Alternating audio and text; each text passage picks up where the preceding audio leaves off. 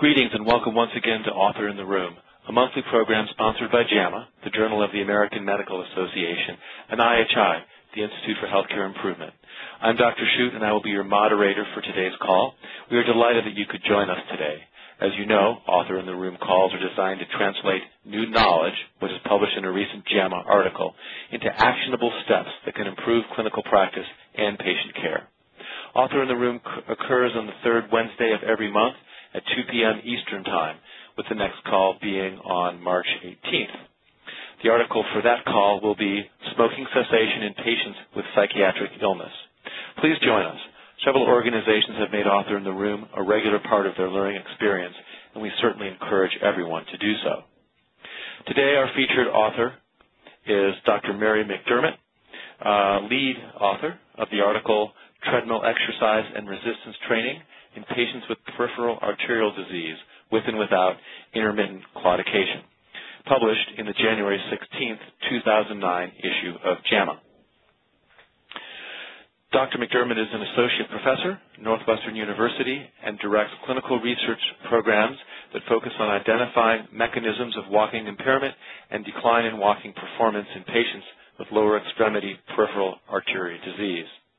Her studies include clinical trials designed to improve walking performance and reduction of heart disease and stroke in patients with peripheral arterial disease.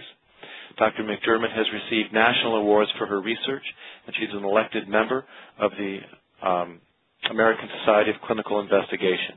She also directs National Institute of Health-sponsored vascular medicine training program for physicians, leads the research support program at Northwestern University, and serves as a contributing editor to the Journal of the American Medical Association. She maintains a clinical practice in internal medicine as well. Welcome, Dr. McDermott. Thank you. It's a pleasure to be here. And a pleasure to have you. As moderator, it's my job to help focus our discussion on the application of Dr. McDermott's research with the goal of driving performance improvement in our clinical practices based on this article. The purpose of Author in the Room is to let you hear directly from the author about her research findings. Together, Dr. McDermott and I will help you translate this research into improvements in your practice. Here's how the hour will proceed. Dr. McDermott will spend about 10 to 15 minutes summarizing her findings. Then we will talk briefly to draw out some implications for real-world practice setting and set the stage for us to take your questions and comments. We want to stress how important your participation is in these calls. This is a great forum in which to get clarification on anything in the article itself by hearing directly from the lead author, and to contemplate with others the significance of the findings and the steps you might take in using this information towards the improvement of care. Your participation, not just in terms of questions, but also offering up your experience in this area, will be helpful to the call. There are approximately 50 phone lines connected to the call today, generally with several individuals participating per line. Some members of the media may be present on today's call on a background basis only. One other note, this call is being recorded and will be made available on the IHI and JAMA websites as streaming audio or podcasts. Complete details and instructions are available under the program section of IHI.org. Prior Author in the Room calls are also available on those sites. Now let's get started. Let me again welcome Dr. McDermott, who will begin with an overview of her recent article. Dr. McDermott. Thank you. So this study is a randomized controlled clinical trial, and it was designed to test the ability of exercise interventions to improve functional performance in patients with peripheral arterial disease. And as background to the study, there were two unique features of this particular study. First, we know already that supervised treadmill exercise improves walking performance in patients with peripheral arterial disease who have classic symptoms of intermittent claudication. However, most men and women with peripheral arterial disease don't have those classic symptoms of intermittent claudication. Many patients with PAD are asymptomatic, or they may have late symptoms other than intermittent claudication. And prior to this study, no previous clinical trials have tested whether exercise interventions improve walking performance in patients with PAD, both with and without symptoms of intermittent claudication. The other knowledge gap that this study fills is having to do with strength training for patients with peripheral arterial disease.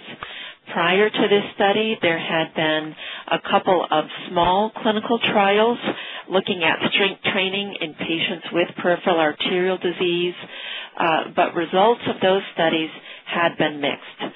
So there was no clear evidence that strength training improved functional performance in patients with peripheral arterial disease.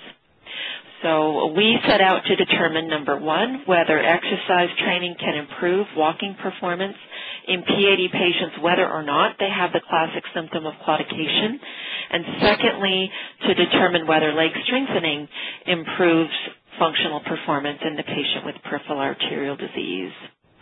The study design was a randomized controlled clinical trial that had 3 arms, and those arms were first, supervised treadmill exercise, second, lower extremity resistance training, and third, what we call an intention control group. And I'll briefly summarize each of those study arms.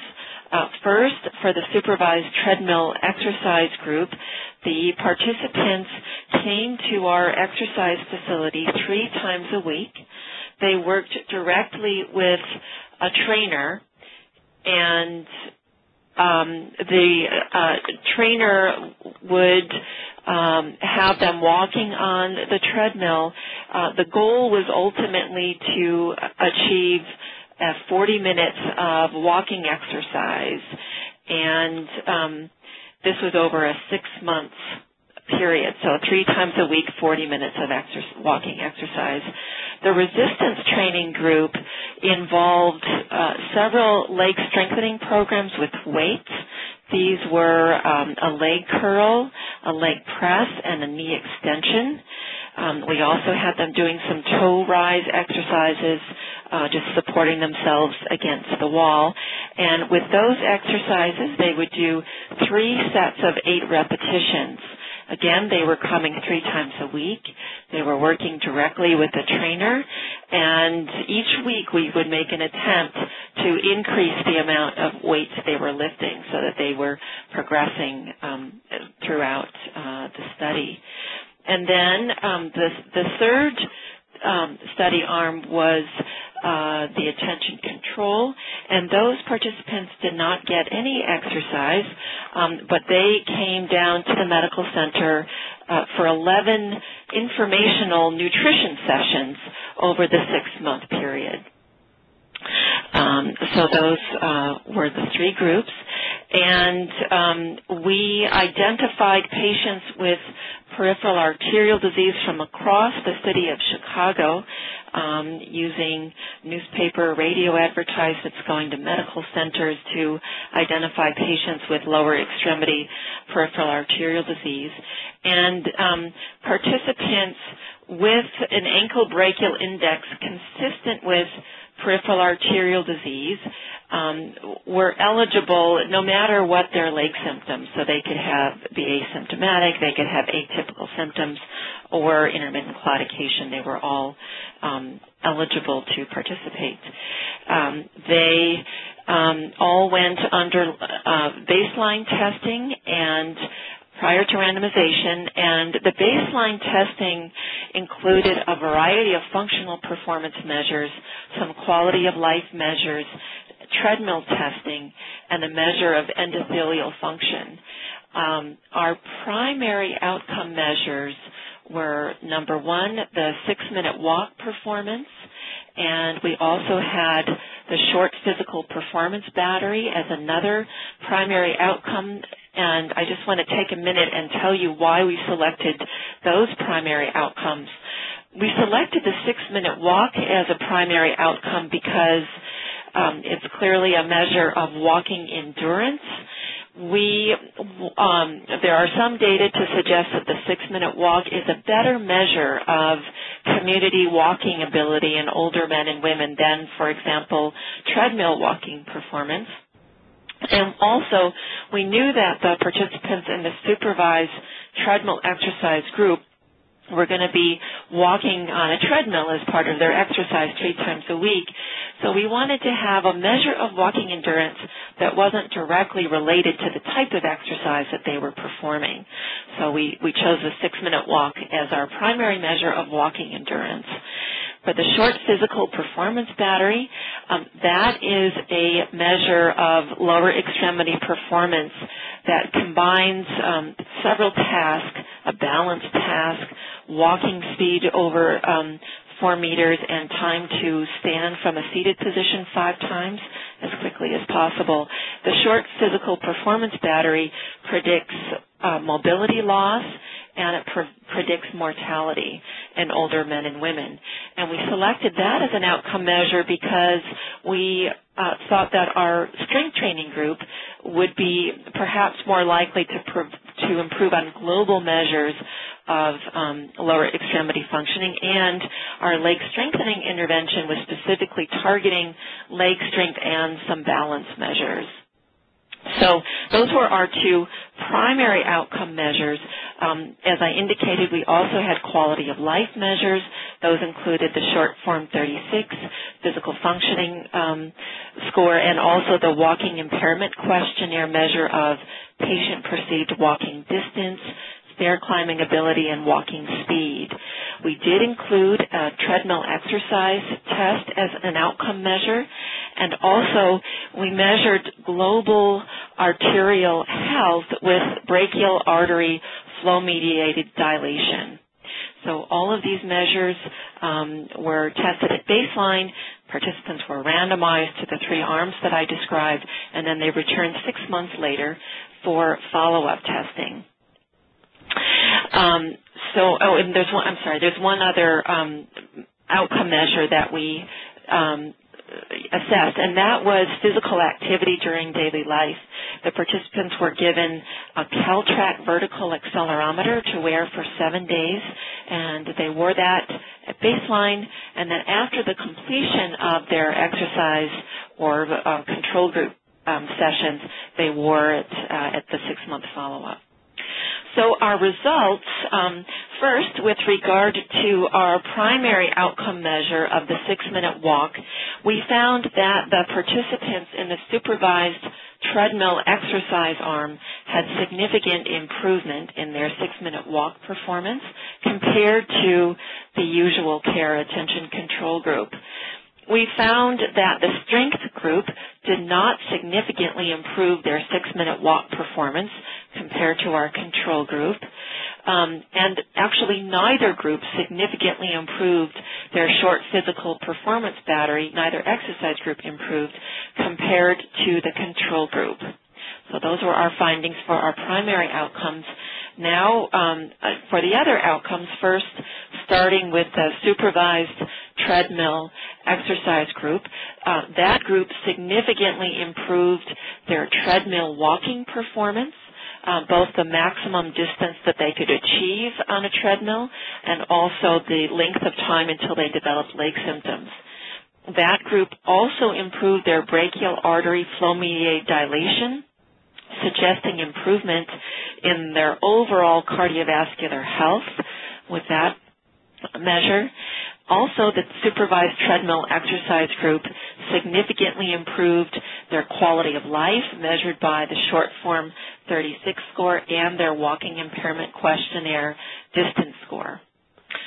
And all of those were improvements compared to the control group. For the leg strengthening group, that group significantly improved their maximum treadmill walking performance, and they significantly improved their quality of life measured by the short form 36 physical functioning score and also the WIQ distance score. We did not find that either of the exercise groups significantly improved their physical activity during daily life in response to the exercise. So just to summarize then, this randomized controlled clinical trial demonstrated that supervised treadmill walking exercise significantly improves walking endurance, quality of life, and cardiovascular health as measured by improvement in the brachial artery flow-mediated dilation in patients with PAD, whether or not they have classic symptoms of intermittent claudication.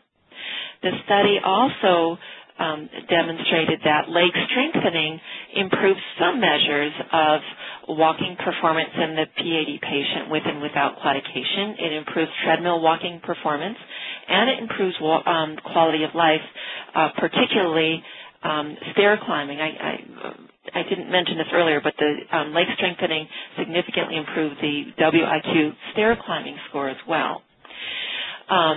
So the take-home message, and I think how clinicians can use this in their practice is, number one, exercise, particularly supervised treadmill walking exercise, should be recommended for all patients with peripheral arterial disease, whether or not they have classic symptoms of intermittent claudication, because that exercise intervention significantly improves walking performance, and it also improves brachial artery flow-mediated dilation. So for the clinician, I think this partly behooves us to identify PAD that is not accompanied by the typical symptoms, for example, PAD that is asymptomatic, and recommend to those individuals that they engage in a supervised exercise training program. The study also suggests that leg strengthening is of benefit for some measures of performance, particularly quality of life, treadmill walking, and patient-perceived stair climbing ability. In summary, patients with PAD, whether or not they have classic symptoms of claudication, should be encouraged to exercise. Supervised treadmill exercise being probably most optimal, but leg strengthening also having some benefit for those who don't have access, for example, to a supervised treadmill exercise program. Thank you, Dr. McDermott. Now we want to turn to think a little bit about what this research suggests about changes in our clinical practice. Where do we begin if we want to turn these findings into better patient care? As a general internist, I look at this and I think two things come to mind that perhaps we need to do. And one you identified is beginning to diagnose patients who are symptomatic or asymptomatic for peripheral arterial disease to simply know who we should treat. And then the second challenge that I see is how do we efficiently refer these patients or connect them to resources that they can actually accomplish this behavior, whether it's in a supervised or unsupervised fashion. So to me, I think there's some real system design challenges in that, especially in the life of a typical family medicine or internal medicine physician, where there's really a very long list of things that we need to and should be doing with a relatively short period of time. So any thoughts, Dr. McDermott, from your perspective now as a clinician about how we can accomplish this reliably and efficiently in a typical internal medicine practice? Yes, thank you, Dr. Hsu. Those are both important and excellent questions. With regard to the first question of how do we identify the patient with PAD, particularly that person that doesn't have the classic symptom, I mean, the good news is that the ankle brachial index, the ratio of Doppler recorded systolic pressures at the ankle to the pressure at the brachial artery, is an extremely reliable, non-invasive test that is highly sensitive and specific for diagnosing peripheral arterial disease, and that ankle brachial index can be performed in clinician offices. It takes maybe 10 minutes or so to perform that test. And just as further data, if you will, and what could happen if that were used, The partner study that was published in 2001 demonstrated that if you screen patients in primary care practices age 70 and older, or those 50 to 69 with a history of diabetes or smoking, the prevalence of PAD is nearly 30%. So there's a lot of disease out there, and if we screen for it with the ABI, we can identify it. Wow. Reality, on the other hand, is that 10 minutes is still a fair amount of time in a patient office visit, and so in reality, the ABI often just doesn't get done. It can be done by a nursing staff or not even nursing trained. Anybody that can measure blood pressure accurately can do an ABI. But what I hear you saying is that the prevalence is so high, 30% in persons over 70 years of age, that perhaps that's something that we should think about making part of routine screening. Yes, I think that absolutely, and not only because the exercise intervention is so useful, but also because these patients are at increased risk of cardiovascular events, and this can help ensure they get the medical management that they need. Perfect. And then before we go to our callers, can you just briefly address, in a real-world setting, what can we do for our patients to help them actually succeed at the walking or the resistance training activities? Right. So, well, first of all, because this study focused on supervised exercise, it's ideal if we can get them into a supervised program where they're working with a trainer. And, for example, cardiac rehabilitation centers often have protocols for the patient with PAD. The problem is that oftentimes insurance companies don't cover that. And, if you're going 3 times a week, it can add up. There are a few insurance companies that cover, but helping our patients get to a supervised setting where they can exercise is a way that we can apply this research. Great. Well, thank you very much. Now we're going to turn to questions from you, our callers. Your questions can include either the implications of this research, how to use the information to make changes in our practice, or the very concrete questions of how do we actually make improvements in a clinical setting. And please do feel free to share examples of what you've already tried or what you may be considering in terms of implementing this research. So I think, Sunny, let's go ahead and invite questions from our callers. Thank you. The question and answer session will be conducted electronically. If you would like to ask a question, please do so by pressing the star key followed by the digit 1 on your touch-tone telephone. If you're using a speakerphone, please make sure your mute function is turned off to allow your signal to reach our equipment. Once again, that is star 1 on your touch-tone telephone, and we'll pause for a moment to assemble the queue. Great. Thank you, Sunny.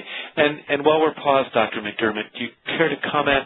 I guess one thing that comes to mind very quickly is what about patients who are motivated and may not have either access to a supervised setting or the financial resources for supervised training? Any wisdom about the efficacy of an intervention where we would just counsel patients to do this on their own, either on a treadmill or outside? Yes. Well, that's a great question. There have been a couple of small clinical trials that compare physician advice for exercise 3 times a week versus a supervised program. There's not a lot of data, but the data we have suggests the supervised is better. But for the patient who doesn't have access to that, I absolutely would still recommend that they go walking for exercise at least 3 times weekly. And I encourage them to work up to the point where they're walking 30 or 40 minutes if they can.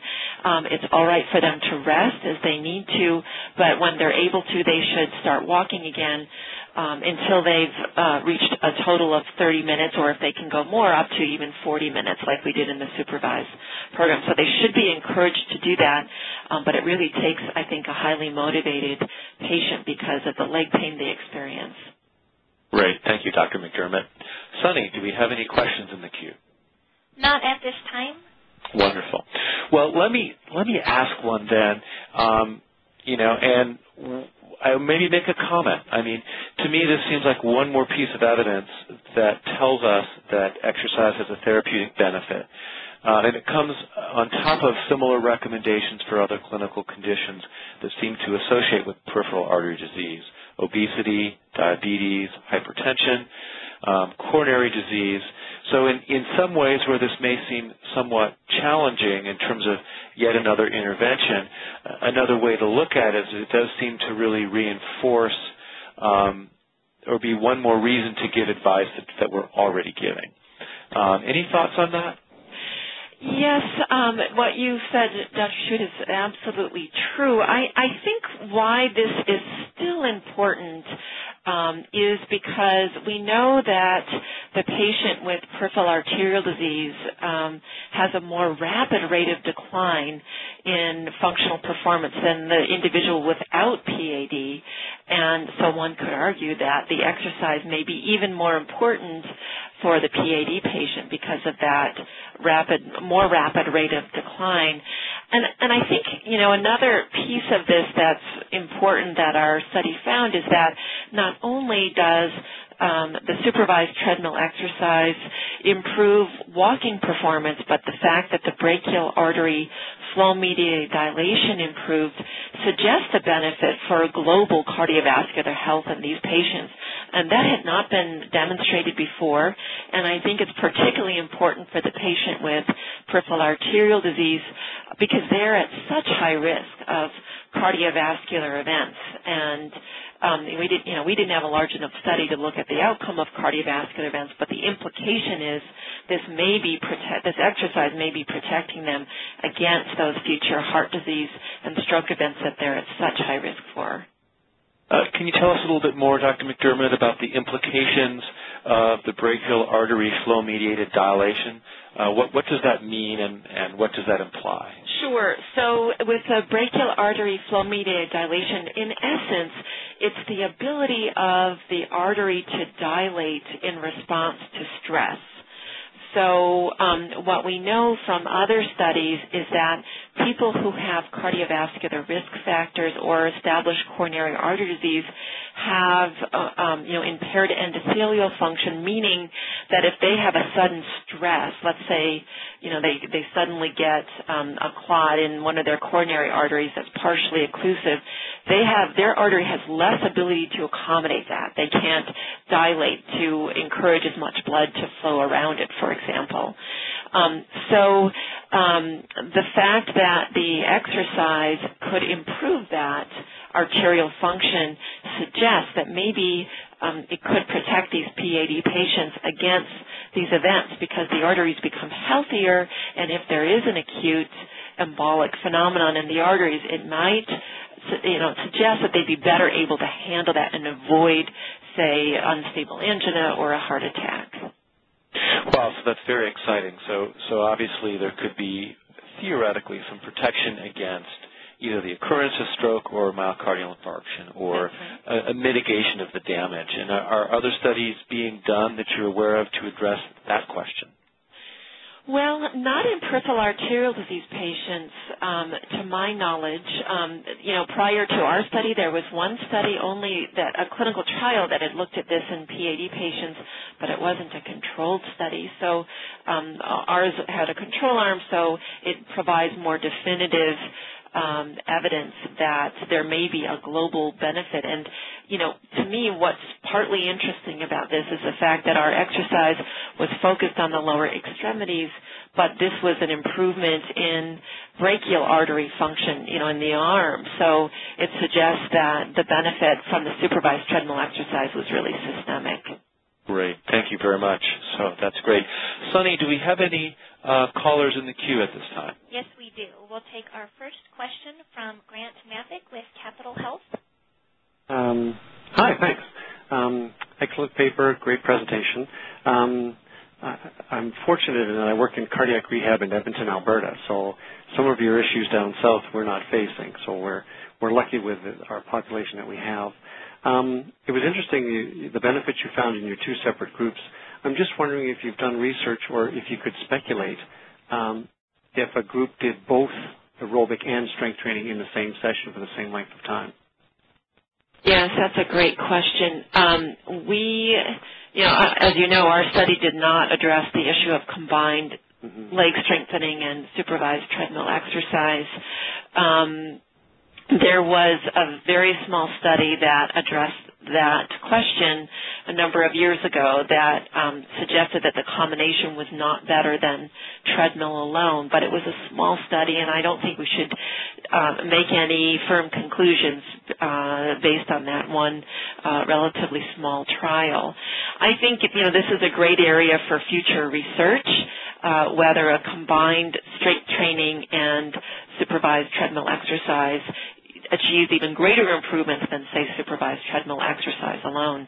And it's possible, particularly since there was some of our findings between the strength and the treadmill were complementary. For example, the improvement in patient-reported stair climbing ability in the strength-trained arm versus the improvement in brachial artery function only in the supervised treadmill arm. So perhaps we could get the greatest benefit of all if both were applied, but I think we'll need to await future research for that. Great. And Grant, thanks for your question, and I have one for you.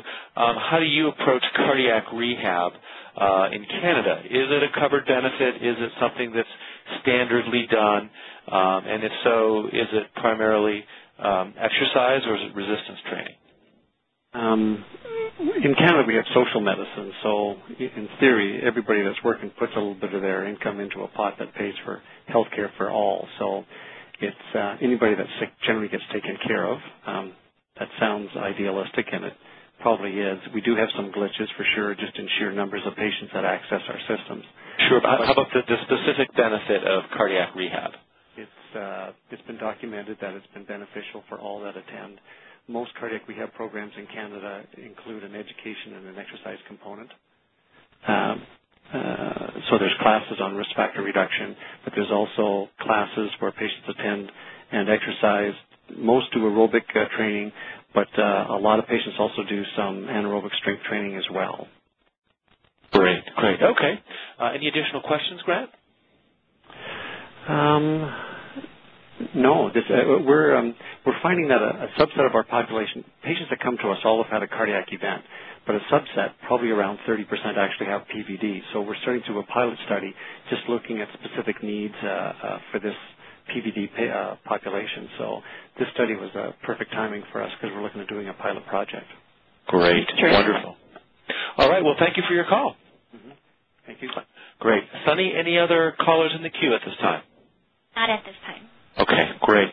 Well, Dr. McDermott, that sort of segues us to the more interesting issue of benefits, what we have the ability to access in healthcare. Interesting to hear in Canada, at least, that for folks post-MI, that's clearly a covered benefit, and it sounds like a lot of patients are taking advantage of that. Do you have any feelings or thoughts or advice more at the system level? Is this something that we should be making available to patients, admittedly, in a time when we've got a crisis in healthcare of our ability to fund things? Well, that's a terrific question. And as I alluded to earlier, currently Medicare does not pay for the benefit of supervised treadmill exercise in patients with peripheral arterial disease. And yes, I mean, based on the data, there's, even before this trial, there were a wealth of data for the patient with classic claudication showing that supervised treadmill exercise significantly improves their walking performance. Now we have the similar findings for patients no matter whether or not they have classic symptoms of claudication. So I think in an ideal world, it should be covered, but as you've alluded to, Dr. Shub, we've got scarce resources, and it's been our government, in the United States, our government's decision not to cover it, at least not at the current time. And are you aware of any data on the cost effectiveness of that intervention on all cost or mortality?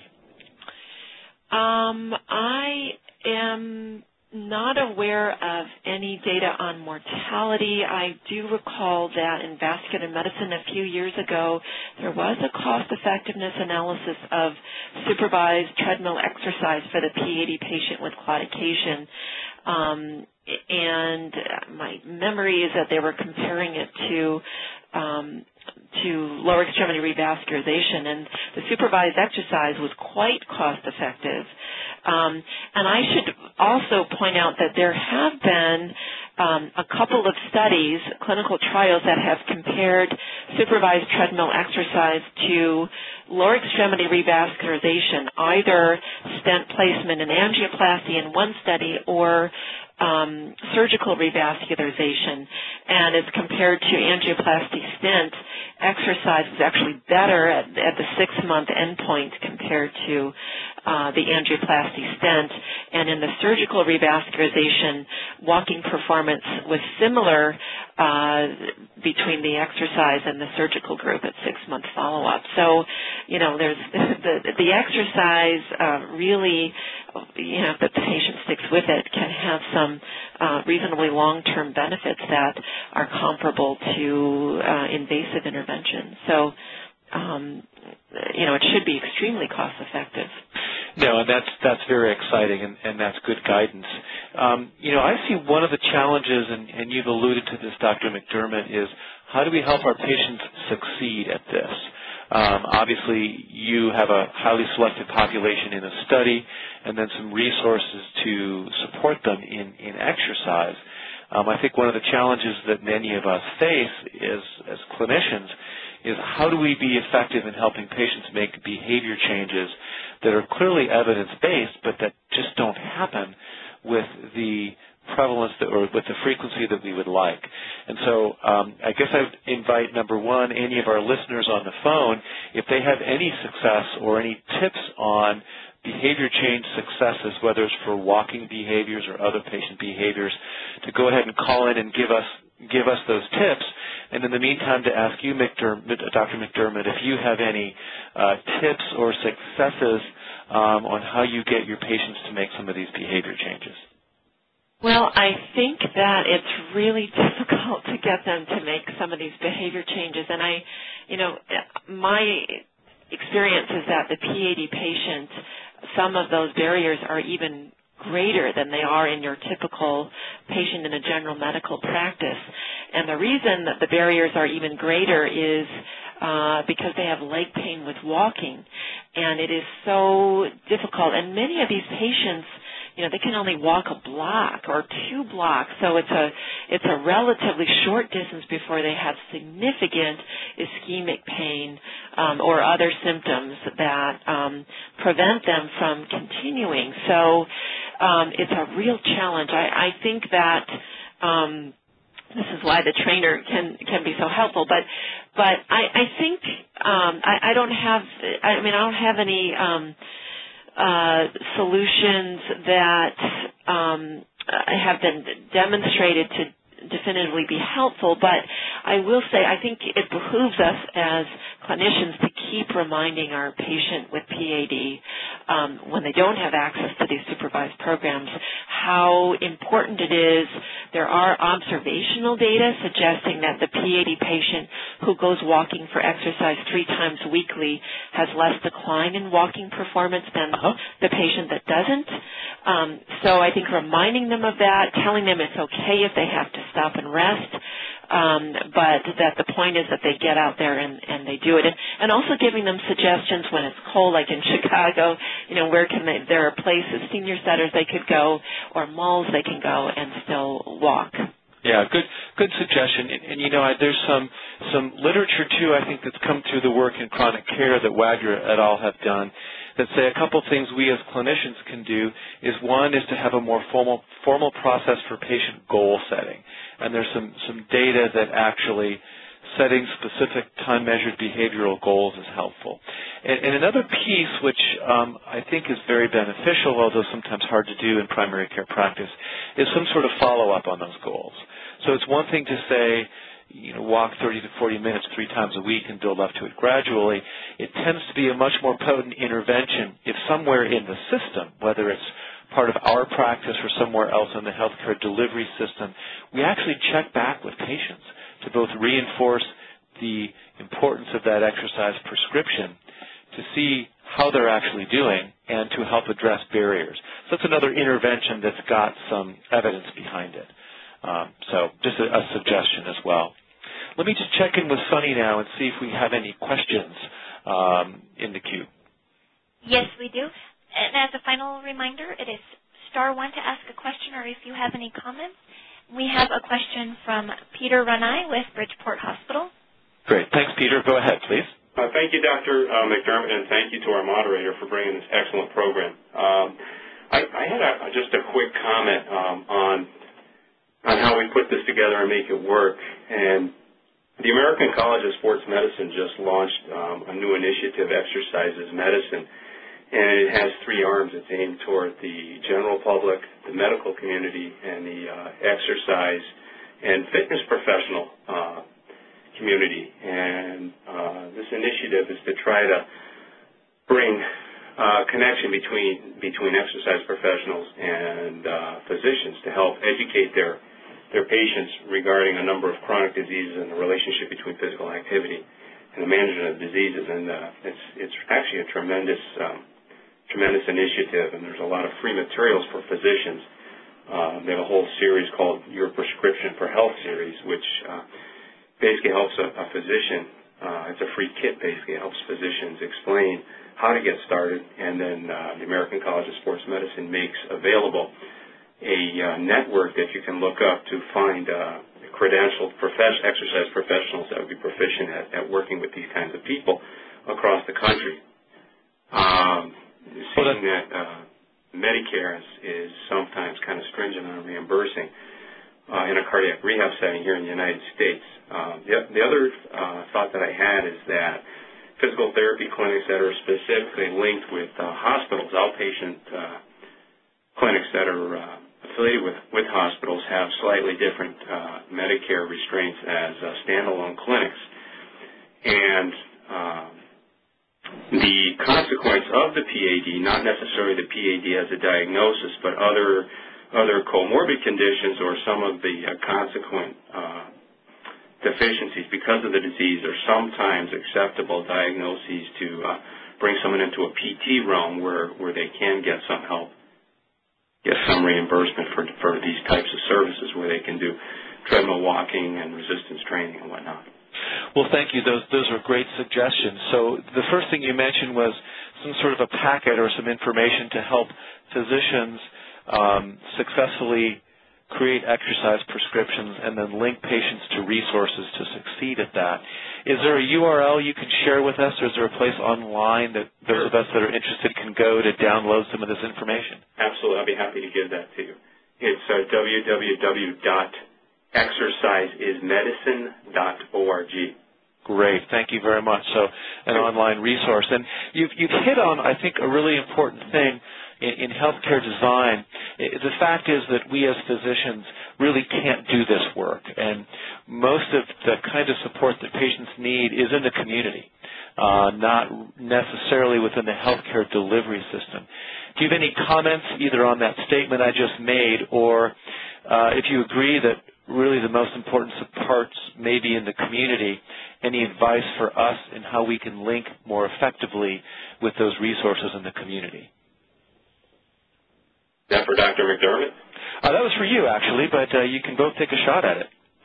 Well, from my standpoint, because I work in a rehab setting, I think that the clinical exercise physiologists and I think that some physical therapists are really well suited for this type of thing. And many of us folks are accustomed to working with patients that have a number of comorbidities. And what you see is that with a lot of these populations, it's real easy to pigeonhole and say, well, this person has this diagnosis or that. And in actuality, as Dr. McDermott mentioned, there are a lot of comorbid conditions and problems and risk factors that are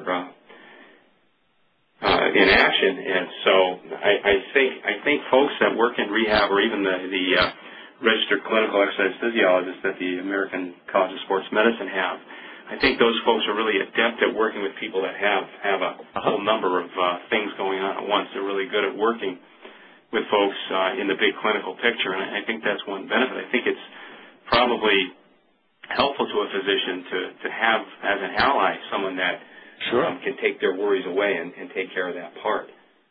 So that's helpful, certainly for those patients with many comorbid conditions to have someone with that level of expertise.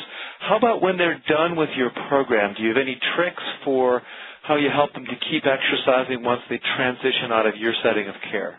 Yeah, that's a great question. I think that's the fit for life question that many practitioners have is, let's keep this going and how do we do it? But, for instance, in many facilities, they offer a continuation type of a membership at a very low cost. Because oftentimes what we find is that the patients, whether it's a cardiac patient or it's a orthopedic patient, what have you, or someone with a neuromuscular disorder or whatnot, once they get comfortable in this facility, they actually kind of want to stay. And so some facilities that are at a very reduced fee will make that available to people that are at the point where they can be somewhat independent. So a number of places are doing that. A lot of the hospital-based outpatient rehab centers do something along those lines.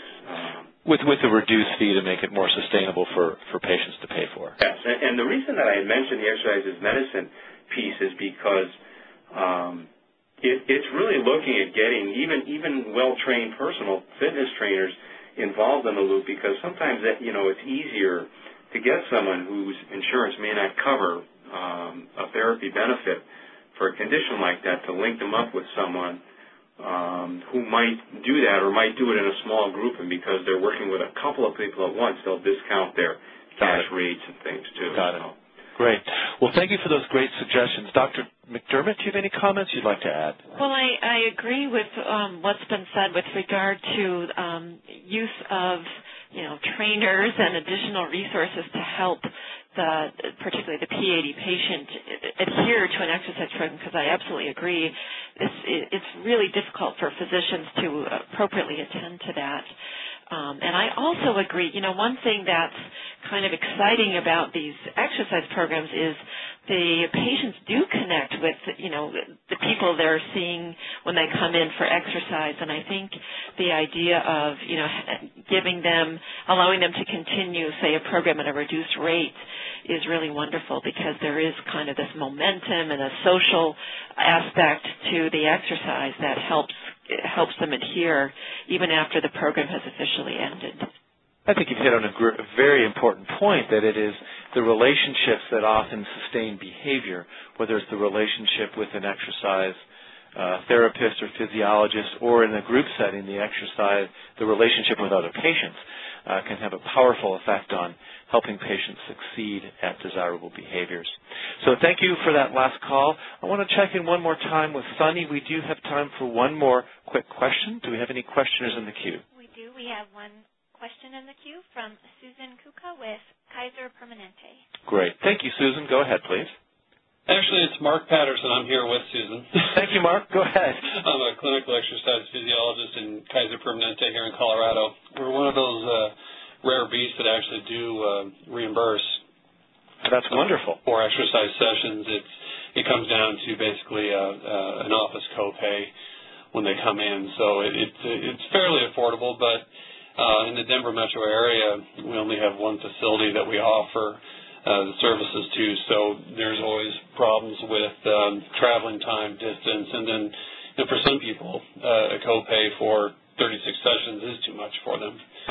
So what we've kind of developed is a program where it's comprehensive risk factor modification. Once we get a referral from one of the surgeons or the cardiologists, we have a team of people that are taking care of these folks. We have RNs that do counseling and help them with modification of risk factors. We also have dietitians that we can count on. There's classes for people that have problems with stress, anxiety, that type of thing. And then the exercise piece, I try to get everyone in for an initial consultation. And the initial consultation, I actually set aside 90 minutes. So it's a very comprehensive consultation where we'll do an assessment. We'll do a treadmill test to assess their baseline. And then once we're done, I put together a plan for them to do either mostly at home, a combination of seeing me periodically or at home, or if I've had a couple people that have come in, 2 to 3 times a week for a while. But it's so varied, but the one thing that is consistent is that we have a whole team working with them, and that's been giving us the ability to even make improvements with those who don't see me as often. And it started, it's slow because we kept really tight controls on the people that are referred to the program. But so far, the mounting evidence is saying that even touching base with them, once a week by an office appointment and, doing exercise with them, or just setting like reevaluation points, at 2 or 3 or 4 months out, I give them something that they have to work towards. And then staying in touch with them over the phone, even just a brief interaction saying, how you doing, is there anything I can help you with? It's starting to show some promise. And, it's not the ideal 3 days a week for so many months and then hand them off to a fantastic, continuation program. But so far we're learning how to intervene and make some differences. Well, thank you very much for sharing your experiences, and interesting that, a system like Kaiser is deciding that this is a useful, a worthy use of resources, and in many ways Kaiser probably has a lot in common with Canada in terms of how they've got a global budget to manage. So I think it's an interesting observation. So thank you very much for your comments. Dr. McDermott, I think it's time to turn it back over to you. But first I want to say thank you to all of those of you who called in and who listened. The questions have been wonderful and really helped to guide our discussion through things and the issues brought up by this article. I want to invite Dr. McDermott to give us any closing thoughts or comments. So I would just summarize by reiterating the main take-home points from the study, which include, number one, we should really be recommending supervised exercise training to all patients with peripheral arterial disease, whether or not they have classic symptoms of intermittent claudication. Second, that leg strengthening does appear to play a role in improving some aspects of functional performance in patients with this condition. And as we've discussed today, for the patient who doesn't have access to supervised treadmill exercise or other supervised exercise programs, I think there are still some creative things that we as clinicians can do to help the PAD patient as much as possible adhere to a regular exercise program, thereby improving their functional performance. Well, great, and I'd like to thank you very much, Dr. McDermott, first for your wonderful research, and secondly for your participation on this call today and for providing us with such an enlightening discussion. In closing, I'd like to give all of our listeners a reminder that Author in the Room is a monthly program that takes place on the third Wednesday of every month at 2 p.m. Eastern Time. And as we said earlier, our next discussion will take place on March 18th. Our featured author will be Dr. Stephen Schroeder, discussing his publication, Smoking Cessation in Patients with Psychiatric Illness. That's in the February 4th publication of JAMA. That actually is an abbreviated title, so if you go looking for it, it will be a somewhat longer title. Again, in closing, I want to acknowledge that Author in the Room is sponsored by both the Journal of the American Medical Association and the Institute for Healthcare Improvement. This is an interactive conference call designed to help you translate research into practice and accelerate changes that will improve clinical care and our patients' health. Thanks again to all of you for being part of Author in the Room, and have a great day.